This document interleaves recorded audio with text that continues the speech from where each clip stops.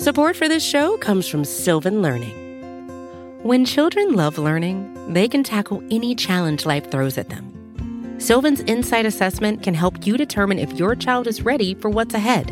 It can also identify gaps in learning and point out areas that could be of concern for your child so they can tackle what's to come. And right now, it's the best price of the year at $29. Go to sylvan29.com to learn more and get your child's assessment for only $29. That's SYLVAN 29.com.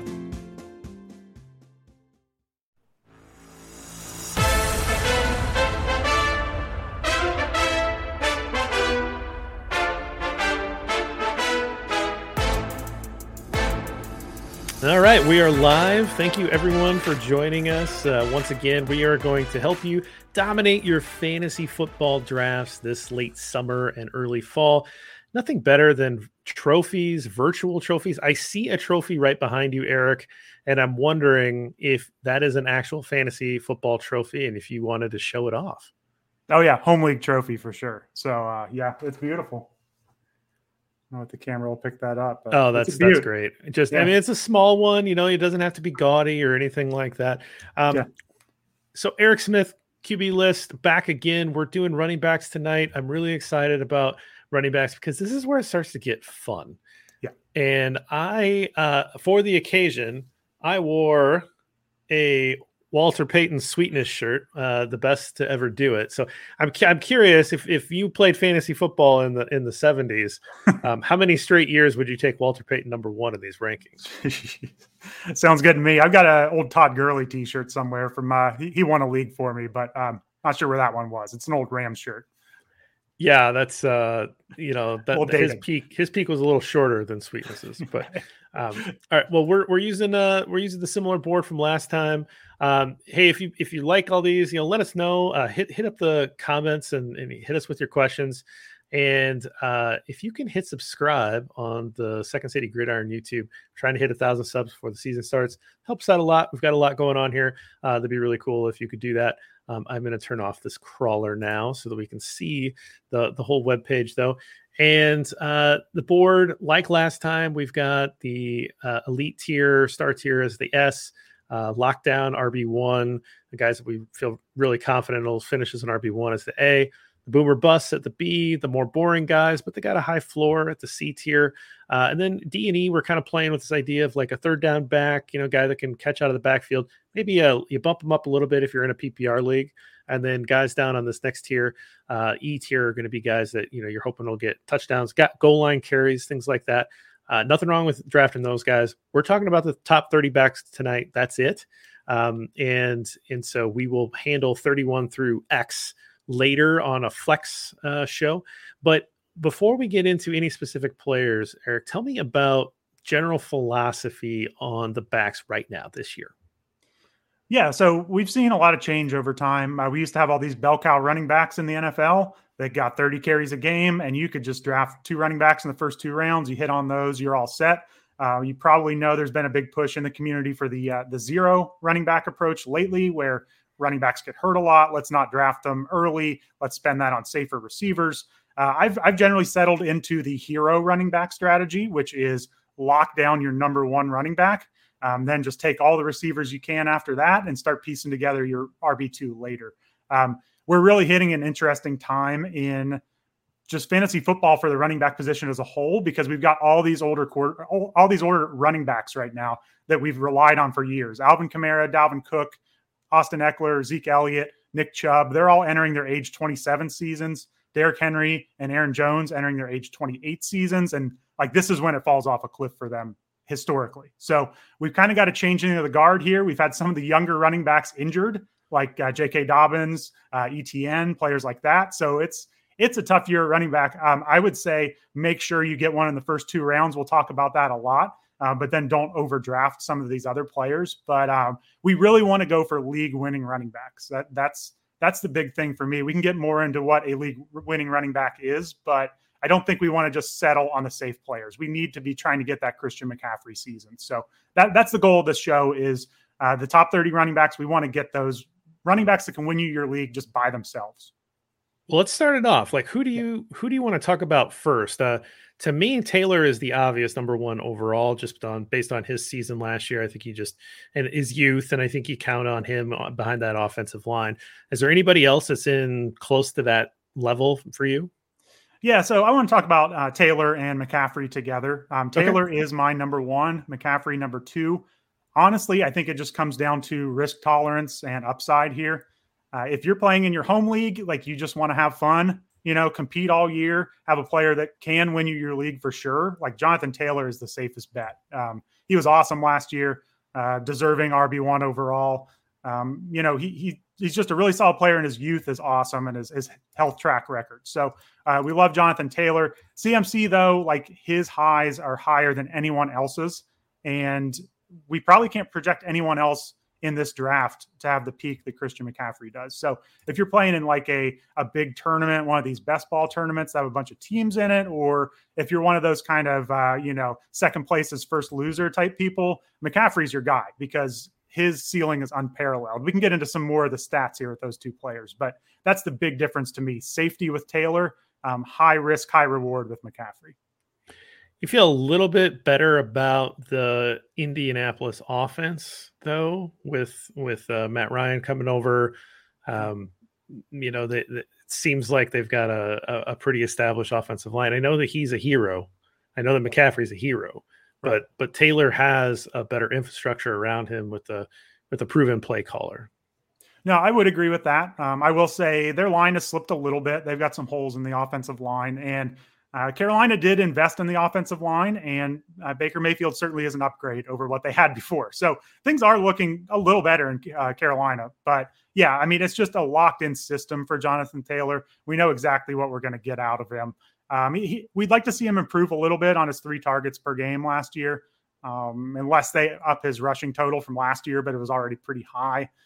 But he scored a lot of touchdowns last year, so it's hard to see that that increase too much higher. So I think we kind of got what we got with him last year, which was a really good season. But McCaffrey has put up like 30 point per game PPR season. Taylor is a little closer to like 22 points per game. So it's just that peak that Taylor probably doesn't have because he doesn't catch the passes. But I agree completely. This is an offense that's going to feature him. He's going to get the ball as much as he can handle, and he's got age and health on his side. So Taylor's the safe elite pick if you've got a top 2 pick or the number 1 overall pick and you're trying to figure out where to go with it. McCaffrey's maybe swing for the fences because there's just no one with a higher ceiling. Yeah, and I mean the injuries are the red flag. He had no red flags for injuries until 2020, and then it's been ankle sprain, thigh sprain, shoulder strain. It's just been everything the last 2 seasons. So he's been awesome when he plays. And like I said, I think their offense is going to be better this year. His 2019 season was historically great. So if we get a full season out of McCaffrey, he has not shown a slip in his play as far as fantasy production. So if we get 14 games out of him, I think he's probably the better play over Jonathan Taylor. It's just, how much risk do you want to take on? He's the type of player that, you take him, and when he shows up on the injury report week 2, you just can't enjoy the rest of the fantasy season, So just kind of take your own preferences in mind on these picks. I wouldn't fault you for taking either one at RB1.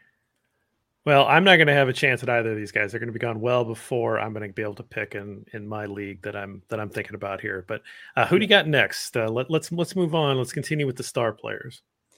Yeah, so I like Austin Ekeler next. I know he's been knocked in the past because we see him as a smaller pass catcher, but he really broke out last year.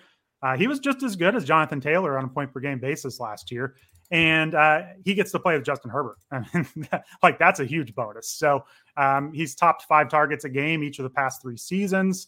Only Christian McCaffrey and Alvin Kamara can claim that. So there's just a lot of positive passing game work here with Ekeler. If anything ever happened to Mike Williams or Keenan Allen, he's going to see an uptick there. If Herbert keeps ascending, he's going to keep seeing more work. So the cons with Ekeler, he's 27. He had kind of a high percentage of touchdowns on the ground last year compared to his carries. That could kind of regress a little bit. And he's kind of openly talked about how they need to get some people in there to help him as an RB2 in the offense. Like he needs a little bit off his plate because they're going to wear him out. But he's locked in, pass catcher. We love pass catchers. I'm basing most of this on PPR leagues, but targets are still more valuable in general. I think even in half PPR, maybe even some standard leagues. So he's going to score enough touchdowns. He'll get enough targets. Eckler's locked in every league for me as RB3. Yeah, and I'm sad that I'm not going to probably be able to get him because I have had him in the last couple of years, and last year I think he helped basically win the league for me. So I'm going to miss him. I miss him already. You know, what pick do you have? 10. Okay. Yeah, I mean, I'm coming back as a defending champ. So, There you go. and I know I'm only a 10-team league, but hey, you got to do what you got to do. All leagues are good leagues. Yeah, absolutely. So yeah, I'm already missing him, but so who would be next? So these guys here, Najee Harris and Derrick Henry are guys that don't exactly have a lot of targets. Are they next on your list, or do you have maybe a guy like Dalvin Cook sneaking up there? So I actually have Najee Harris next, and I'm a little higher than probably consensus is on him. Najee actually did have a bunch of targets in Pittsburgh last year. He got a ton of work. He had 5.5 targets per game. It was Roethlisberger just dumping the ball off to him. We expected the Steelers' offense to be worse, but it wasn't that great with Roethlisberger anyway. The worry is that the play volume goes down, I think. They had a really high play volume total for the year, even though their offense wasn't that good. I think that's because Roethlisberger checked the ball down over and over. But he's still going to draw these targets. I mean, Ryan Heath from QB List did a nice study on running backs if they earn targets or if the quarterback kind of dumps the ball off to them. And his study basically found that running backs, if they're talented pass catchers, any quarterback will throw it to them. Check that out on the website if you want a little more detailed explanation. But I really like Najee Harris. The offense is a worry, but his usage was just insane. He led the league with an 84% snap share last year. David Montgomery was second at 75%, and Derrick Henry was the only other player over 70%. So he's their running back. He's on the field constantly. I think between his youth and the usage, that's why he's locked in here for me. I'm trying to get out ahead of these older running backs and jump on some of these younger ones. And Najee Harris is the perfect choice here. And if you're picking at 10, depends on your league. But I've been in some drafts where I get him around 9 or 10. So I think he's a really nice option mid to late first round to lock in your bell cow. Yeah, definitely not. It doesn't have that sexy offense that you think of where we just got done talking about Eckler, but he's what they have, right? I mean, yeah. I know that they have some good receiving options, but right now that's kind of the primary option when you've got a really good defense, and they're not going to probably want Kenny Pickett or Mitchell Trubisky to air it out too much. So he's definitely going to get his work, and he's a good goal line guy, right? I mean, this is a guy that will punch it in when he's given the opportunity. Yeah, I mean, he scored basically as many PPR points as like Fournette and Mixon did last year, and he only scored 10 touchdowns. It's not that many touchdowns. So even if the offense is worse, I think he can still score 10 touchdowns again. So I just really like him. He's going to get targets. We just hope the volume is there from last year. Okay. All right. So Derrick Henry coming off an injury, Dalvin Cook, are these guys both elite tier kind of guys? Yes. So these two round out my elite tier. I have Henry first. Honestly, you could put either of them in either order. This is one where you can go by preference for me. I had Cook down a tier because he had some offseason legal issues, but they seem to have just disappeared. So I'm assuming Cook's playing the full season. But for Derrick Henry, it's scary. He's entering age 28. He had a broken bone in his foot last year. He did make it back for the playoffs, but it's real scary for Henry. They don't have A.J. Brown. PFF ranks their offensive line as the 27th in the league, so it's not quite what it used to be. They really need Taylor Lewan to come back healthy and just to play like he used to play. So it feels like a team on the decline, but they're going to base the offense around Derrick Henry for sure. He's going to get a crazy amount of carries. He was averaging, I believe, 27 rushing attempts per game before he got hurt last year.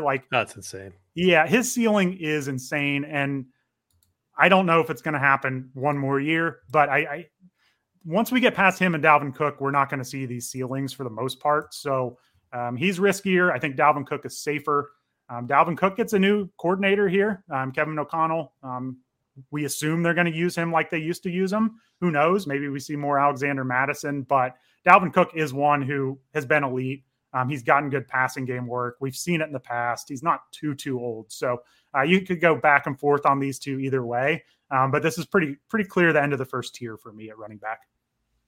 I'll have a Vikings fan drafting a couple in front of me, so I'm not sure that Cook's really in the cards. But there's also Justin Jefferson to think about. And so I don't know, maybe one of these guys will get to me, but I think Cook's really good. I think for what you said with Henry, I love Derrick Henry. I really hope that he bounces back with a big year and can continue to make like a Hall of Fame case, because I really like studying running backs and Hall of Fame careers, and so really like Hall of Fame running backs. And he has a chance, but he really does need to put up some more stats and have a couple more dominant years, really help him. He was on that path last year, like he was going to win another rushing title.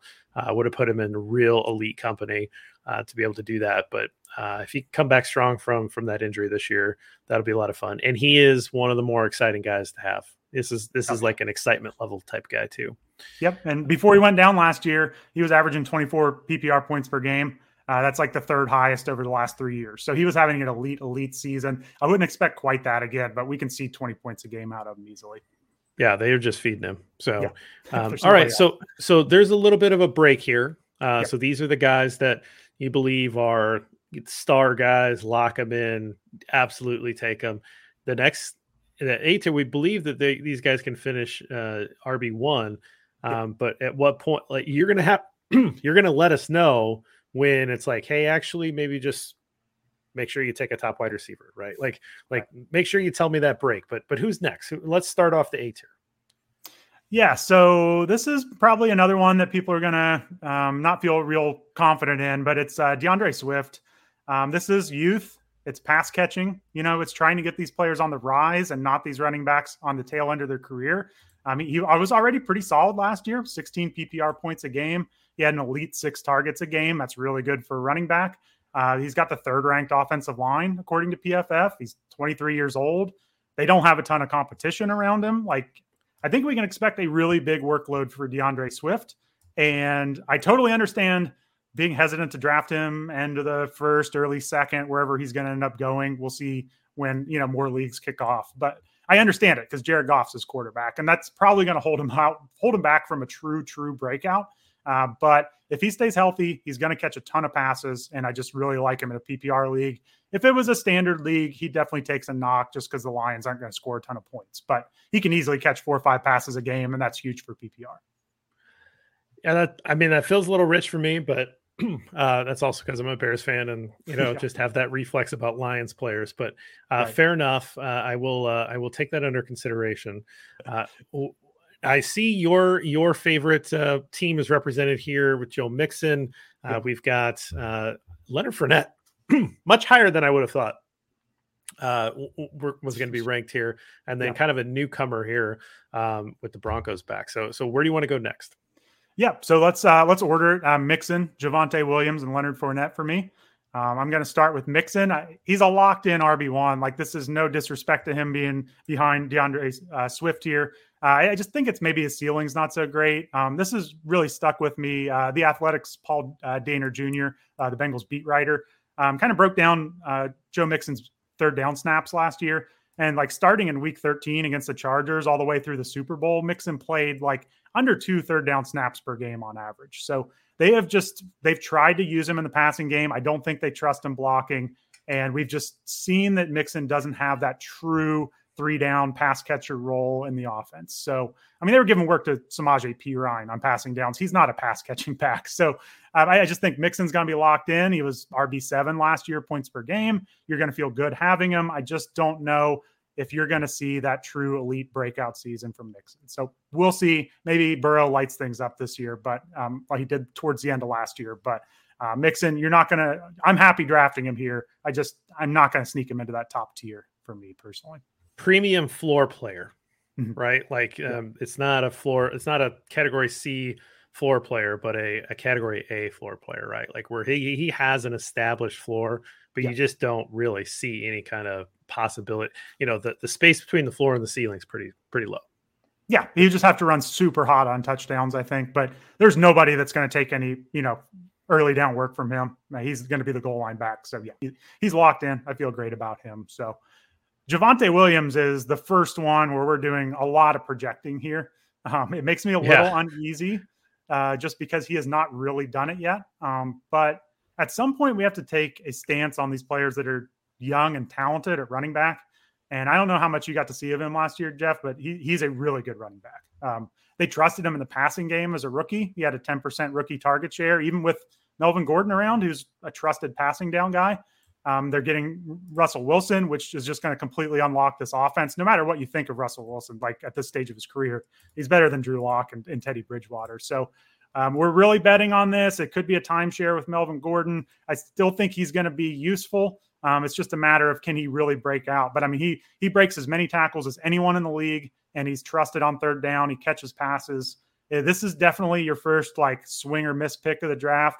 But I think he's talented enough and in good enough of a spot where I wouldn't consider him a boom player. I think there's so many ways this goes well for Williams that I'm willing to roll the dice on him in the second round if I missed a running back in the first round. Are you much higher than like industry standard? Like, where's the ADP on this guy, and where are you at? Is this kind of like you're putting your flag in the ground here, or is this really where all the rankings are going to have him? He is. I'm looking at Fantasy Pros ECR, so the rankings right now, average rankings, and he's at 12. So I'm not too far ahead of him. ADP wise, I could get you that for just a second, but this is generally where he's going. I think people would make a case for a couple of the guys after him here above him, but it's the same tier. So he's going to cost a premium for sure. Sure. Okay. So I can kind of buy that, especially I continue to put the little fireworks next to AFC West guys, because I'm all in on that division, but for sure. Fournette, right? So here's a guy that was highly drafted and, didn't necessarily put up eye-popping numbers with Jacksonville, which, that whatever. Yeah. But now he's in the Bucks system. So like you got the offense there. And he really kind of established himself as a pretty reliable guy. So kind of swung the pendulum back. Are you higher than most people on Fournette, or is that about where Fournette's going? So it's been a little bit of a roller coaster with Fournette because there were some reports he was out of shape, maybe a week or a couple months, maybe a month ago. But we just got news today that he's back down to his normal weight. So we might be okay here with Fournette. But if you look at, this is in standard scoring, but if you look at ADP right now, I believe he's right about RB12. So not too far away. The thing with him is, I think there's questions on how good of like a running back he is, just from the pure sense of, explosive plays and all that kind of stuff. I don't think he's going to wow you with what you see on the field, but he put up 18 PPR points a game last year. He was getting 6 targets a game from Tom Brady. If you're in Tom Brady's trust, like, you're generally locked in for a couple of years. Even 2 years ago, 2019, he put up 17 points a game with almost 7 targets a game. Like, somehow he keeps getting this passing game work. And I don't entirely understand how he keeps getting it, but they trust him in the passing game. And as long as he keeps that in this offense with Brady, he's going to score touchdowns and he's going to catch a bunch of passes. So I know it's scary because we've just kind of felt like Fournette's about to hit that cliff for a few years now. Maybe he does. He's 27, but he's just getting a ton of targets. His touchdown rate wasn't outrageous last year, so I don't see any reason he can't do what he did last year. And like I said, that was a really good season last year, 18 points per game. So I don't know if you think Rachaad White, the rookie's coming in and taking work from him, maybe, but Brady hasn't really trusted rookie running backs in the past in the passing game. So we'll see. But it's not a ton of competition for Fournette. Yeah, Fournette posted a picture of basically his head photoshopped onto a larger gentleman's body in a suit and said like something like "time to get ready for camp" or something. And the guy had to be 350 if he was a pound.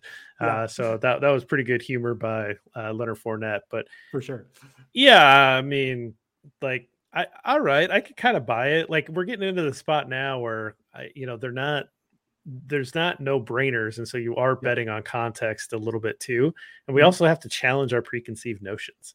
And I feel like I have a preconceived notion about Leonard Fournette, and I don't want to do that anymore. Let's open that up. And I don't think I have owned Leonard Fournette in a fantasy team. No, ever. Like, I don't think I've ever had him. I think I probably did in his early Jacksonville days. But, something I should have mentioned up top is, we're going to rank these guys. There are whole groups of these players that I just don't draft. Like, I have to rank them somewhere. But he's getting towards the end of the second round in ADP.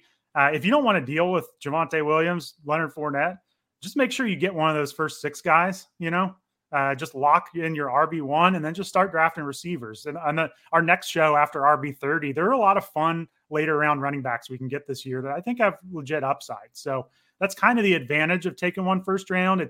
It's hard to pass on like Jamar Chase or Justin Jefferson or Cooper Kupp, but if you get one of those running backs, you don't have to take these other running backs. So that's kind of a big selling point for me. Yeah, absolutely. All right. So do you have anybody else in the A tier? Anybody else deserves to be along this locked in group?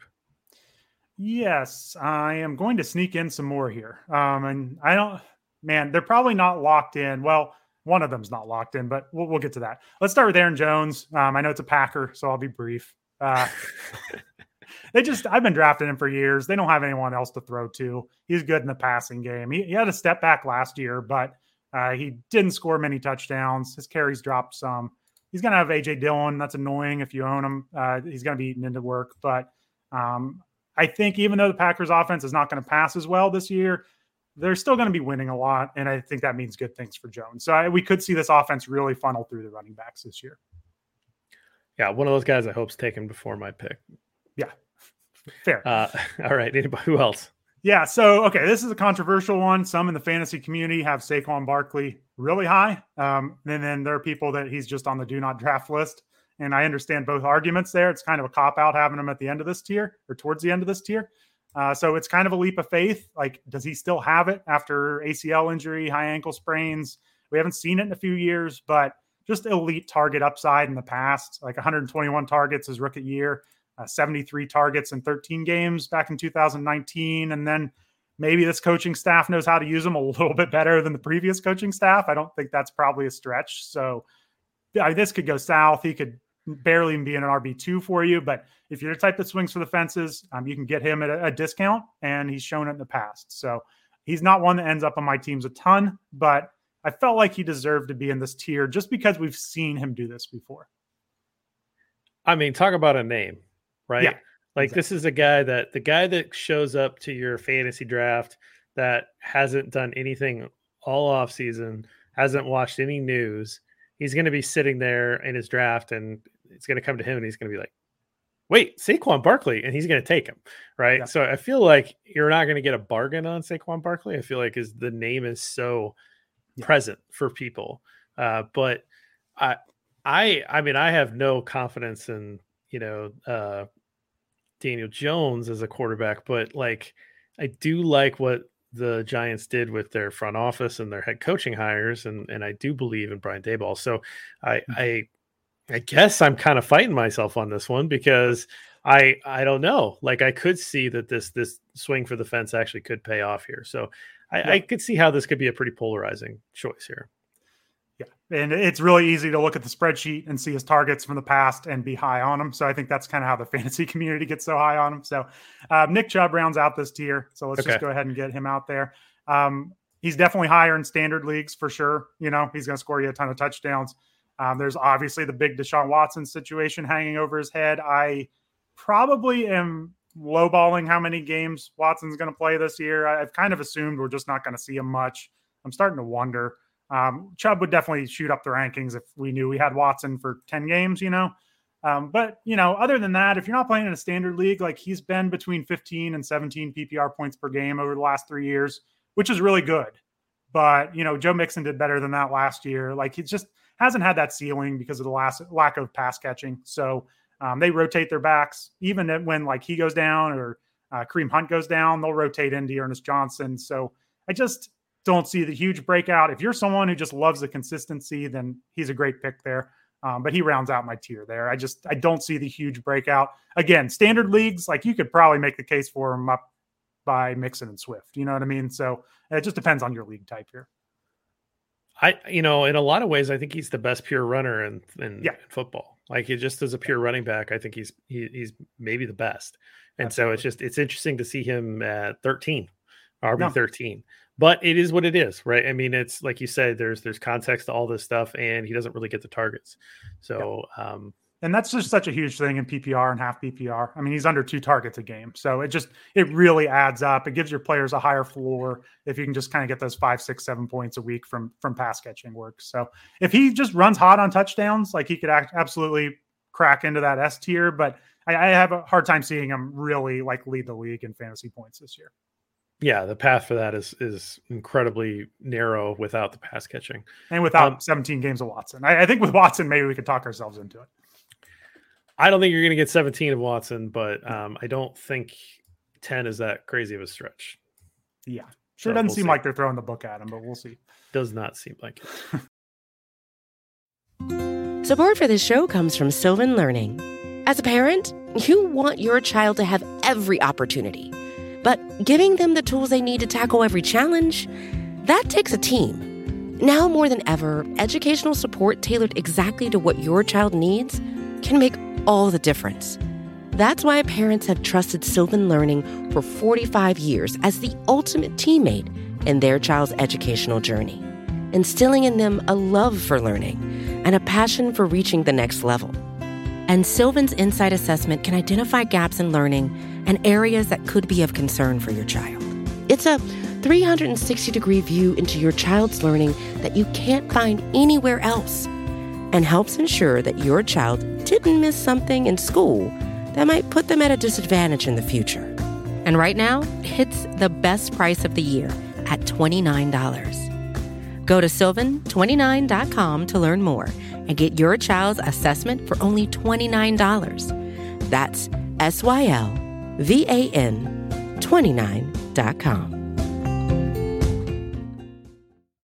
When you need mealtime inspiration, it's worth shopping Kroger, where you'll find over 30,000 mouth-watering choices that excite your inner foodie. And no matter what tasty choice you make, you'll enjoy our everyday low prices, plus extra ways to save, like digital coupons worth over $600 each week. You can also save up to $1 off per gallon at the pump with fuel points. More savings and more inspiring flavors make shopping Kroger worth it every time. Kroger, fresh for everyone. Fuel restrictions apply. We're going to move on to the boomer bust tier, and if you want to handle the high floor, low ceiling tier at the same time, feel free to do that. I'm going to start pulling guys up here. I'll just make a comment that there's a couple guys here that like, it's like, wait, what? You guys haven't talked about this guy yet? And I know that, and I appreciate what you said about you got to try to get out in front of this. These guys are getting older. You know, they fall off a cliff. You don't want to be holding the bag on a running back that's 1 year too late, right? So you're trying to get out before that happens. And I'm just like, does Alvin Kamara really deserve to be this low? Let's start with Alvin Kamara.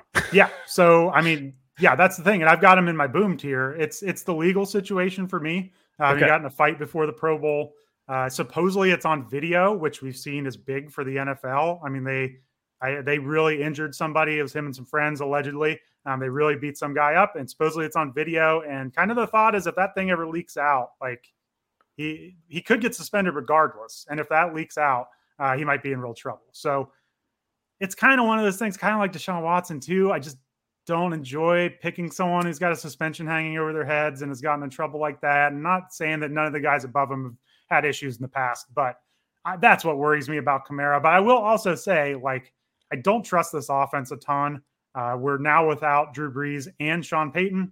That's going to hurt his passing volume, his pass catching volume. But you're right. I mean, Kamara, if no legal issues, he's right there with Dalvin Cook at the top of the S tier. So it's just how much you want to risk getting an 8-game suspension handed down for Kamara. Oh, that is not what I meant to do. And we know playing the NFL's suspension game is impossible. It's tricky. So. It's tricky. Yeah, it can burn you one way or the other. Does he lead off this tier for you? I'm just not personally drafting him just because I just don't want to deal with the suspension. So fair enough. So basically, there's like a whole tier of ADP here that I'm just not really drafting, and Kamara's kind of in that tier. So, yeah, I actually have James Conner ahead of him, and I know this sounds crazy. He's in my boring tier. I think that's appropriate for James Conner. Okay, yeah, I was going to say he's in your boom tier. That can't be right. No. He's in the boring tier. He had a wild season last year, though. He scored 18 touchdowns last year. It was a crazy touchdown rate. We don't necessarily expect that to repeat, but they don't have Chase Edmonds anymore. It's just him and Darrell Williams and some late drafted like UDFA types. So, hey, I don't know if he's going to score 18 touchdowns again, but It's if he scores 13, he's still going to be good. So he wasn't very efficient. I don't really trust the Cardinals like play calling and play design and everything, but he looks like he's going to get a huge workload and he's going to score touchdowns. So he's actually ahead of Kamara for me just because I'm not worried about him getting suspended. And he was really good last year. So kind of a little bit of a hedge on I don't expect him to be like last year, but I do think he'll be useful. Yeah, a little bit of just a reminder that these two tiers are kind of go together. Yeah. It's just a matter of the higher floor, the higher ceiling, so we deal with B and C together. So fair enough, and you're not going to repeat 18 touchdowns, but he definitely will have the volume of carries because, like you said, there's not a lot of competition. So who would be next? And I mixed up all of this order. So just start telling me to pull guys up. Okay, so this is where we really go for ceiling here. I'm going with Breece Hall in the boom tier, rookie, second round pick for the Jets. I am not someone who is hyping up this Jets offense because I don't think Zach Wilson is all that great, but I still think it's worth taking shots on Breece Hall personally. I would rather take shots on him than take shots on the receivers because I just don't know what the passing game is going to look like. But, we looked at Ryan Heath, another good article he put out a year ago for QB List was looking at league winning running backs, the types of players that have won leagues in the past. And he fits a lot of those from a rookie perspective. He was a second round pick in the draft, so he had high draft capital, 36 overall. He has a 98th percentile speed score, so that means he's big and fast, a good combination.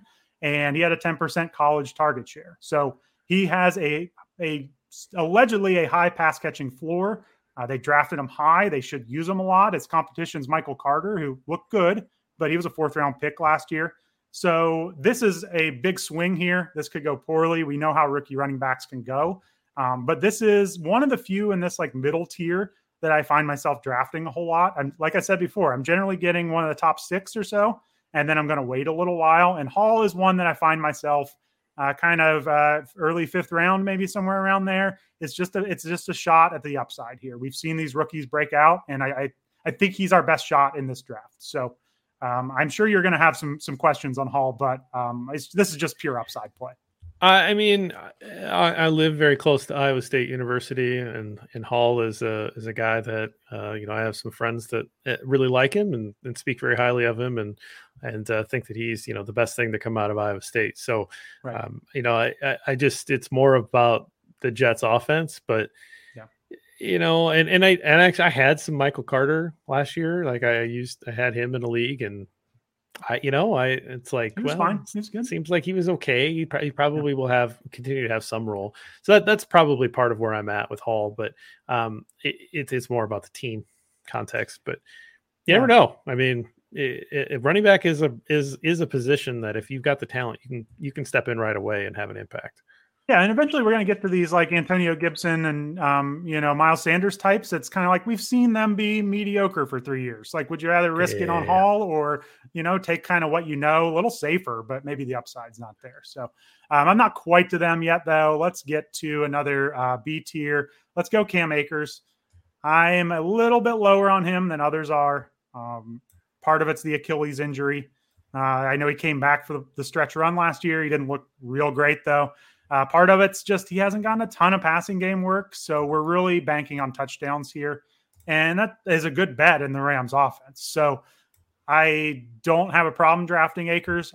Some people are getting really into drafting him, and I'm just not going to draft him that early because we love his talent, but we still have not seen him do it, whether it's injuries or kind of being eased in as a rookie. So we're doing a lot of projecting with Akers too. I don't think he's going to catch a ton of passes, but his competition is not great. It's Darrell Henderson. That's about it. So I like the upside there, but I also would not be surprised if he's pretty mediocre this year. So my league that I have kept, I drafted Akers with my last pick last year, and it's a keeper league. And you have to give up a pick like 2 rounds above where you got him. Yeah. So it was obviously very strategic to just hold him the whole year for this in the next couple of years. Exactly. So having something like that, hardly anybody's going to be in that situation. I'm asking you a very specific question, but I'm also asking you this question in terms of these are the kinds of things that you need to think about based on the types of leagues you're in, right? So if you have a keeper league and you have one of the an ace in your hole cards, right? And maybe he's not an ace. Maybe he's, it's a king or a jack or something, right? Like whatever. It's a good card. It's a face card. It's got a lot of value. How do you use that when you're at the draft table, right? So how am I going to come in? I've already have Cam Akers on my roster. Mm-hmm. So how do I approach the draft with the 10th and 11th pick? Am I trying to go and grab 2 running backs? So I have 2 running backs and a flex spot covered. Do I make sure I'm grabbing a wide receiver? Can I make a luxury pick and take somebody like Travis Kelce early? Like, how do I use that capital that I already have in my pocket to maximize my draft return? Yeah, that's a good question. So I would say you definitely want an RB1 still. I think the benefit of this value on Akers is that you're getting that range of running back. I don't really love drafting, but you're getting him as like a dart throw running back with that draft capital. So I would get a locked in RB1 for sure. Me personally, I would just piece together RB2 with Akers, probably your RB2. I would kind of count on him being that 3rd round value, but you get an extra 3rd round pick. So I guess to answer that, I would say running back 1st round if you can, and then just draft receivers for 6 rounds to take a tight end, take a quarterback, whatever. But no, I would use that as your advantage. Like he's your RB2, get your RB1. And then when you take some of these later round dart throws, like they really start looking good because they're your RB3 or RB4.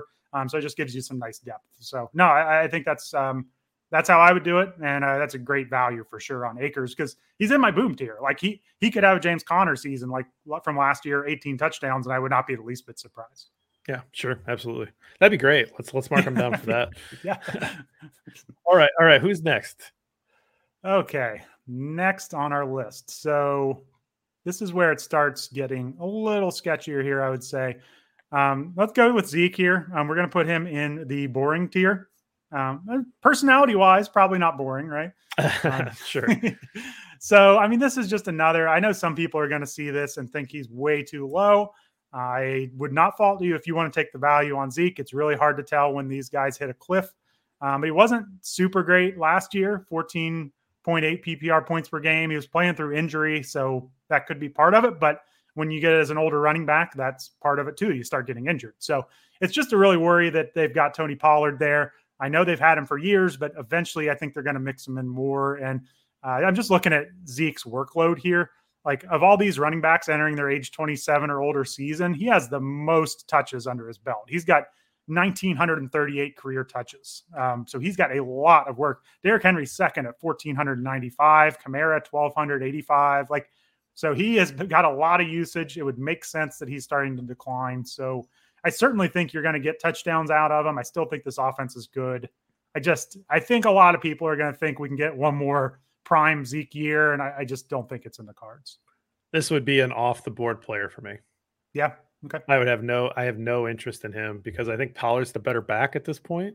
And I just think that he's there because of the contract, because of Jerry Jones, and because of Dak Prescott. Yeah. I just don't think there's a lot of football reasons why Zeke's there for that salary. So I think that from a football standpoint, I don't think so. Yeah. And I don't think I've drafted him. I've done a lot of drafts this offseason. I don't think I've taken him. And it feels like they're missing so many weapons this year compared to last year that they can't just get by just running Zeke up the middle for 4 yards a carry. They're going to have to get some more explosive plays. And I think that means more Pollard. It might be easier for teams to just stop him anyway, like with less weapons in the passing game. So yeah, I'm right there with you on Zeke. All right. Who's next? Let's get to David Montgomery. This is boring tier for sure, but he's been sneakily good in fantasy football. So really for fantasy football purposes, he's not all that boring. He's been a productive player. He had more points per game last year than Zeke did. He had more points per game the year before than Zeke did. So he's been pretty good. He gets passing game work. The concerns are just how good is the offense going to be?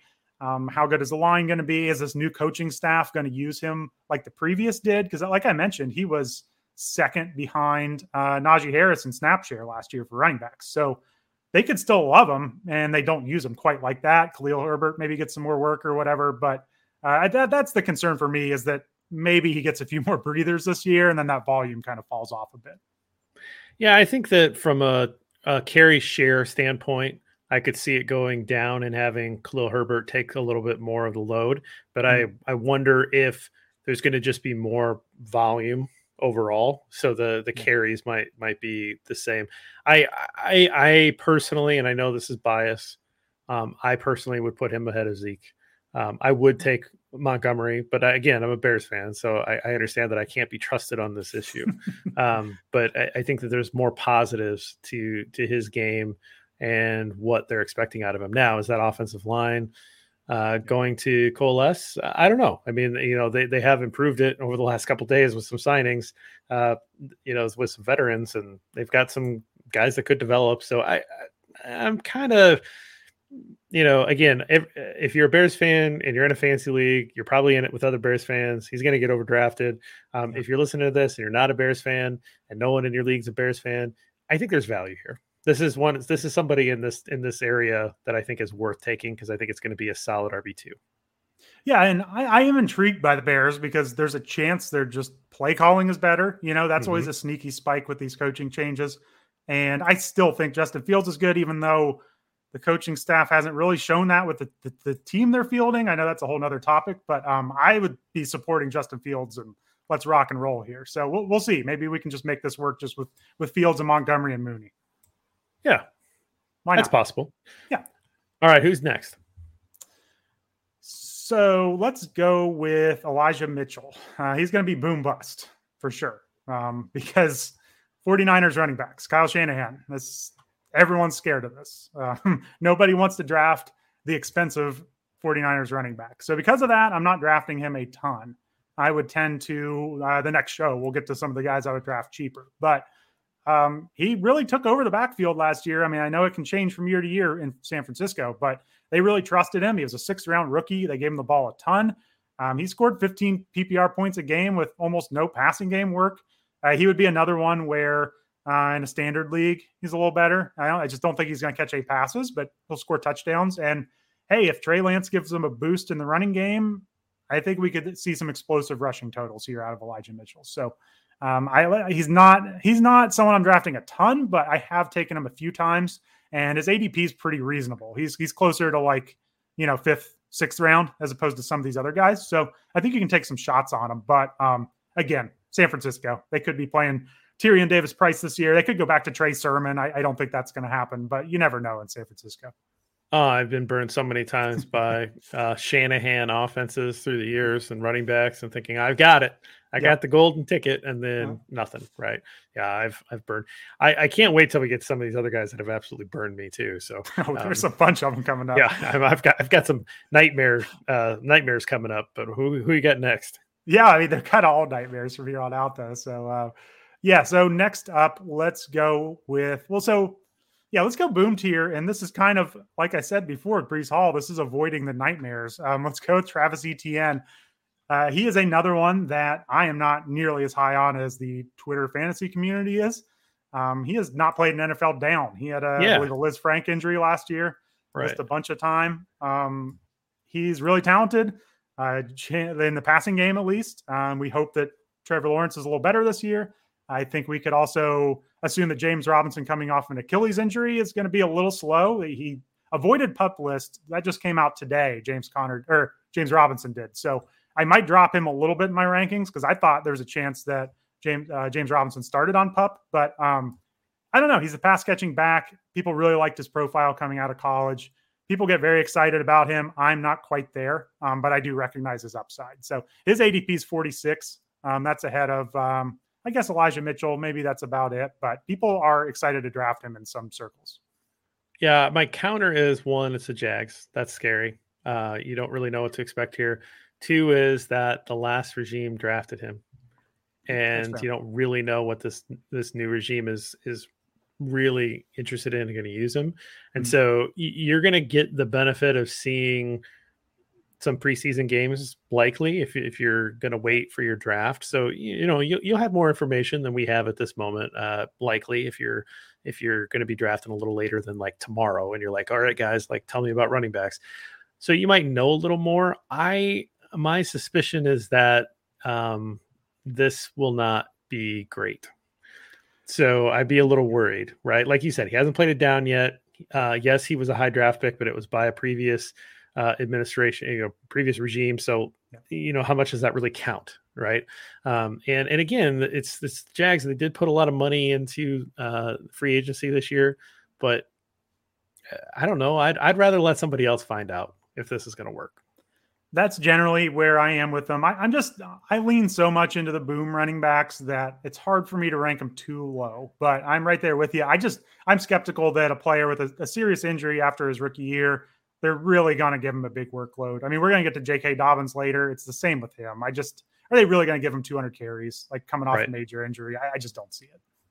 Yeah, Dobbins is a guy that I like a little more just because of that offense, but you're right. Particularly since they were just starving for running backs last year.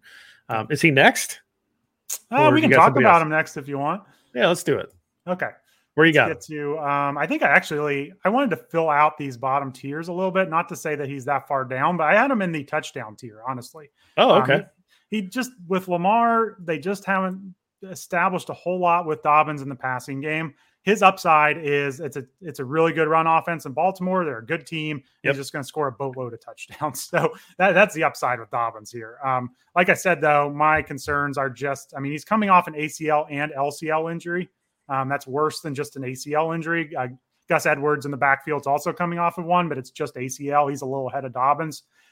So we're probably not going to see a ton of passing game work from him. He could be a little delayed to start the season. He just got in a Twitter fight with, I think, Schefter or Rappaport because they said he might not be ready for the start of the season. So he thinks he's going to be ready, but I'm still a little skeptical. I just don't know if the volume is going to be there, but upside with touchdowns. So standard league, I think he gets a boost.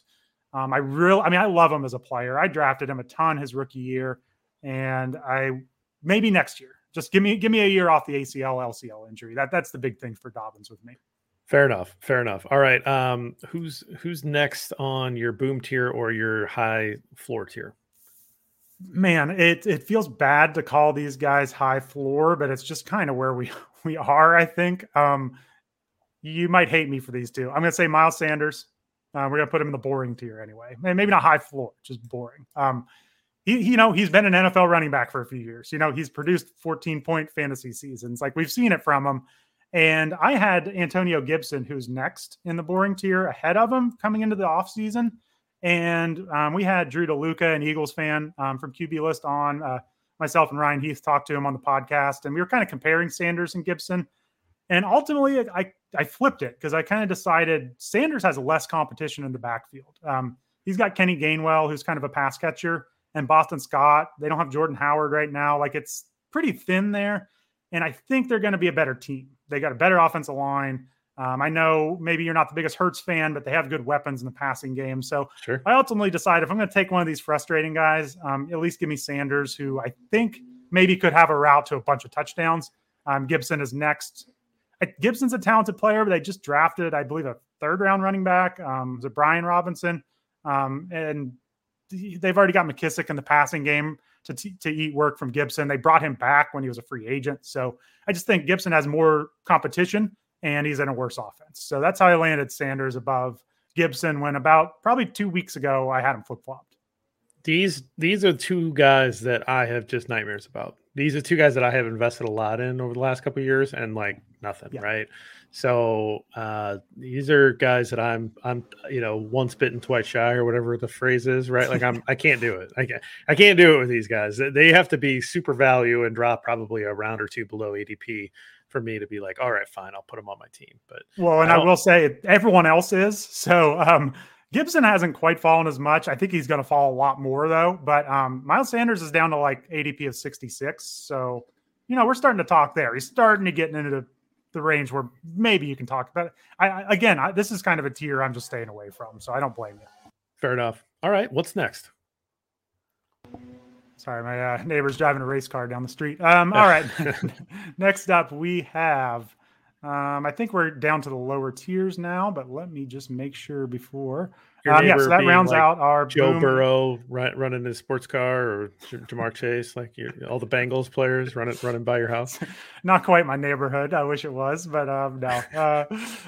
So, okay, let's get to next. We're going to go to the PPR tier. CH. Yep. He's another one.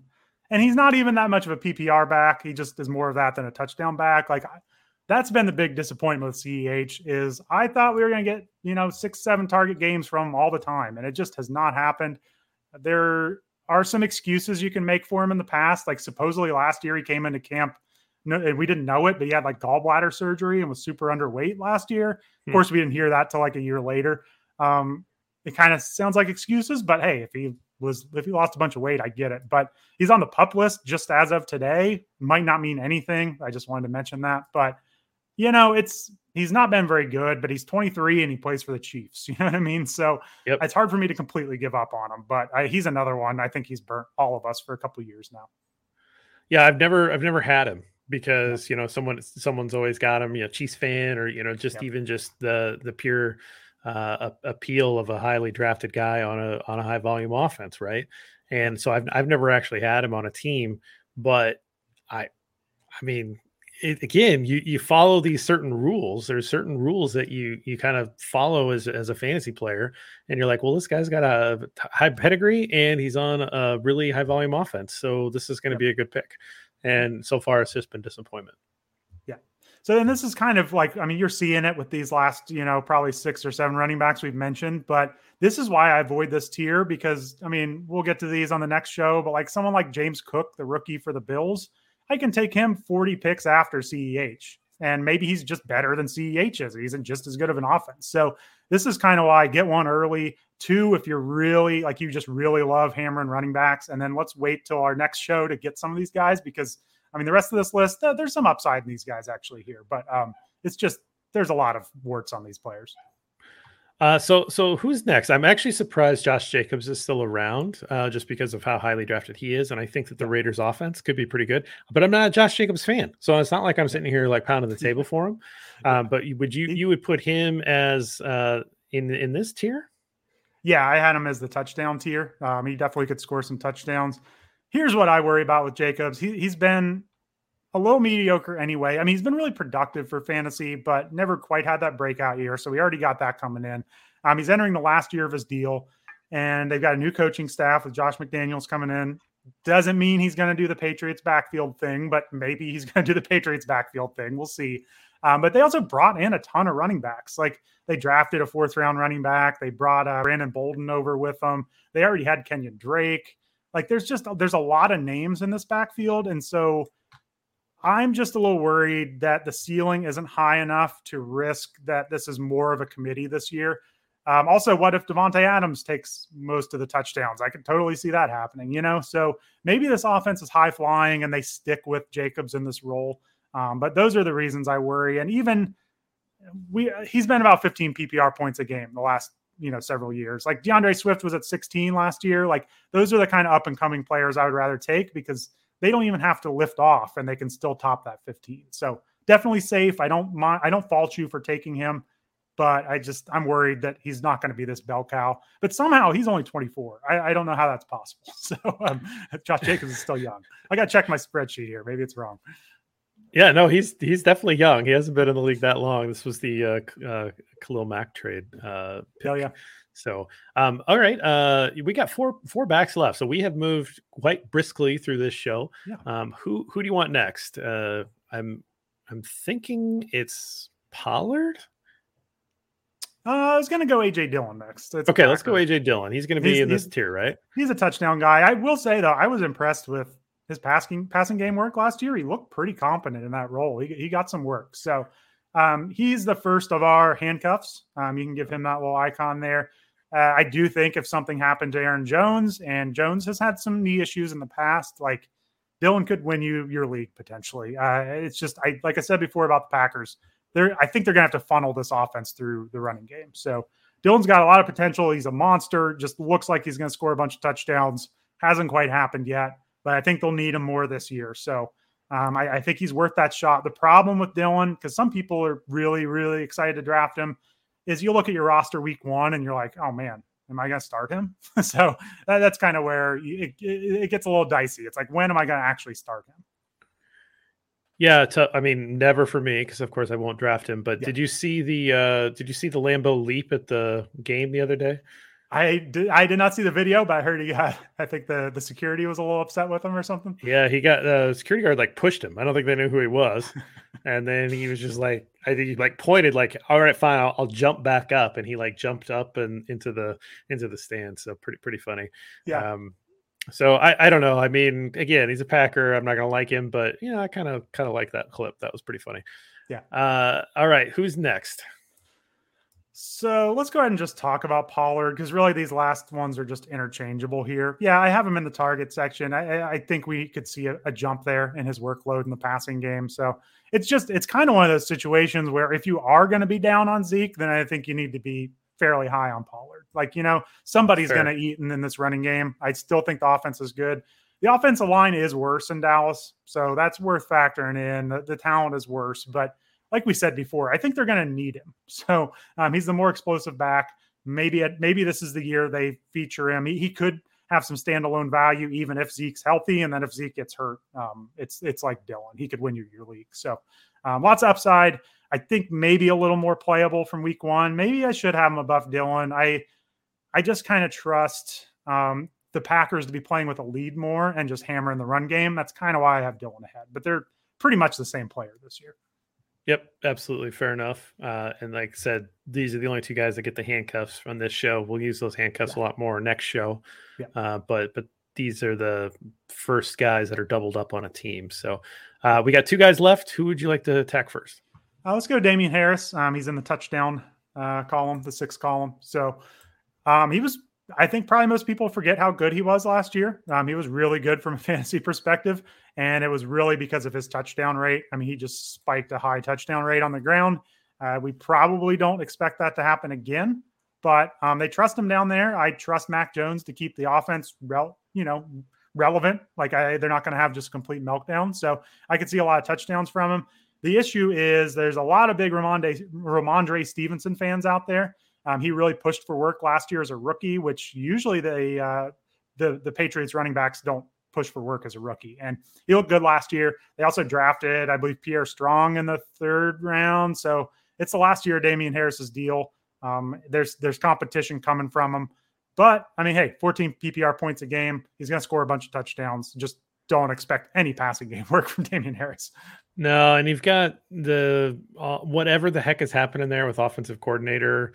It's never a good idea necessarily to trust the Bill Belichick running back anyway. So, hopefully you're at the point where this is a flex play for you. This is someone that you take that you don't need as an RB1 or RB2 down at this level. But interesting name to remember. But we'll probably get into it in the flex show where some of those flex plays are going to be more attractive based on their ADP.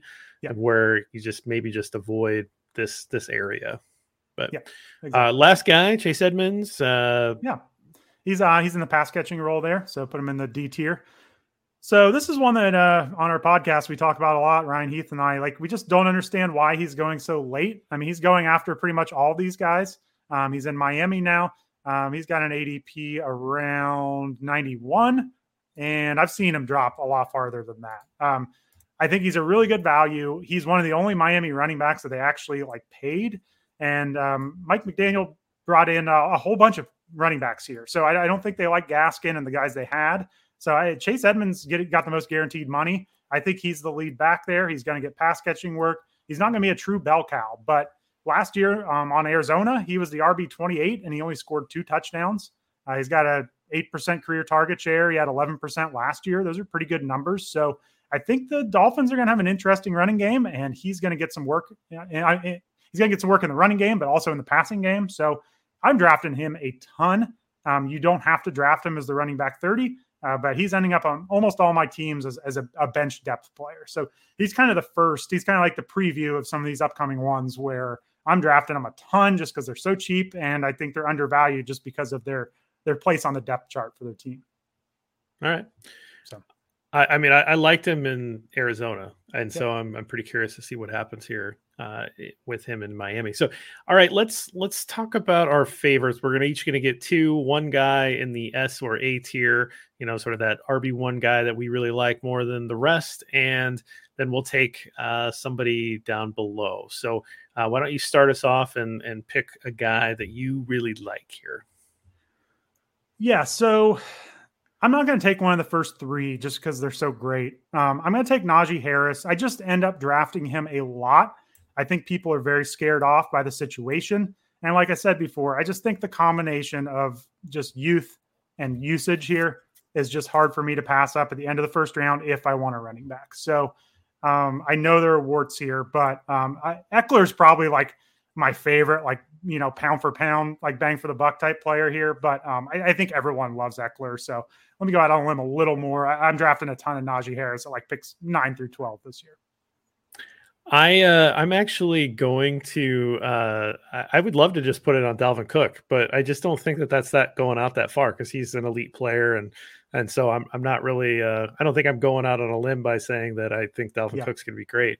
So I'll take the other divisional back here at the top, and I will say Swift because I do think that the Lions offensive line is going to be pretty good. And so this Swift looked pretty good as a rookie. I like projecting that he is going to improve here in year 2. And again, I just this team is going to be competent this year. The Lions team is going to be competent, and that's a lot different than being super bad. And so that plays in his favor. He's going to have some ability to salt away some games. He's going to have some ability to score more touchdowns. And so, yeah, if I'm at that 10 spot, I don't hate that. I don't hate if I'm grabbing, the top 6 guys are off the board, as many first rounds do, especially I think this is a standard league. And Swift's sitting there, I'd probably take Swift. Yeah, he was actually going to be my second choice. So I love that. Everything you said. But I really love Javonte Williams. I just don't want to. I'm still a little hesitant, but just as a player, he's one of my favorites on this list. So I think those are my 3: were Harris, Swift, and Williams. So okay. All right. Who in the boomer bust or lower tier do you like? Yeah. So this is a tough one because it's factoring in an ADP here on all of these players. Sure. But I want to represent who I'm actually drafting here. So I know Chase Edmonds is not the most exciting, but I just think he's totally mispriced here. I don't think he's that far off from some of these Miles Sanders types. But I think there's a huge opportunity for him. The price is awesome, and I'm drafting him a ton. So I thought about Breece Hall because I'm drafting him a decent amount too. But it just kind of shows I'm kind of skipping over the rest of these guys. That's fair. I think that's interesting. And actually, if he's around that ADP tier that you're talking about, I'll probably take him. Because like I said, I did like him there. I'm gonna play Homer here, and I'm gonna take Montgomery because I think that when I look at this tier, I think he stands out as the guy that I would feel most comfortable winning this tier without any real question. I think that compared to the boomer bust tier, I think he's going to be at least 2, if not 3 of these guys, right? So I think out of these 10 players, I think that he'll probably finish 3rd.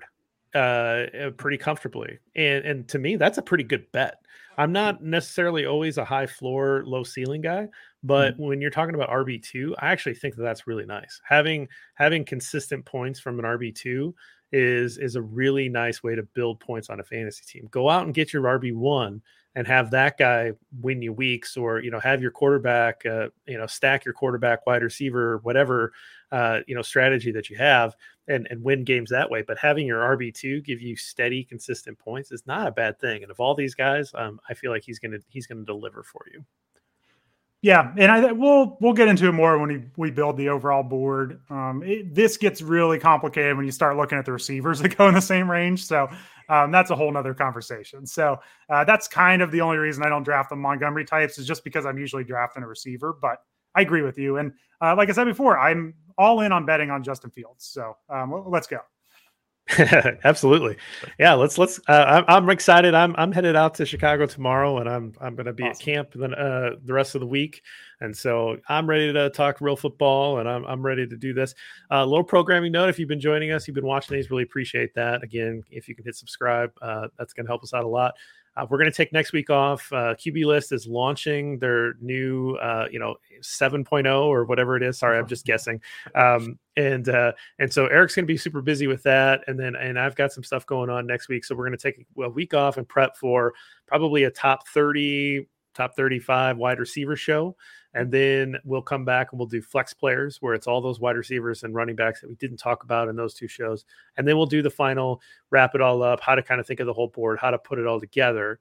And hopefully we'll have all of the resources here for you on how to think about this going into your drafts, which I know a lot of you go into the draft, your fantasy drafts in the last couple of weeks of the summer. So really been fun, Eric. Any final thing you want to plug before we get out of here? No, just like you said, August 2nd, we plan on launching all of our rankings for the website. We're going to have a ton of podcasts, so check out the QB List Fantasy Football podcast. Got some good stuff. We just started our team preview series, so we got the AFC North up. Ryan Heath just took a look at sophomore wide receivers, so just check out QBList.com. We got a lot of stuff, fun stuff coming. It's kind of full gear already, but especially next week, we're going to be like full fantasy football season mode. So it's an exciting time of the year for sure. Awesome stuff, Eric. All right. Well, you can find Eric at Eric Smith QBL on Twitter. I am at Gridironborn. Hit us up with any of your questions. And until next time, keep mock drafting.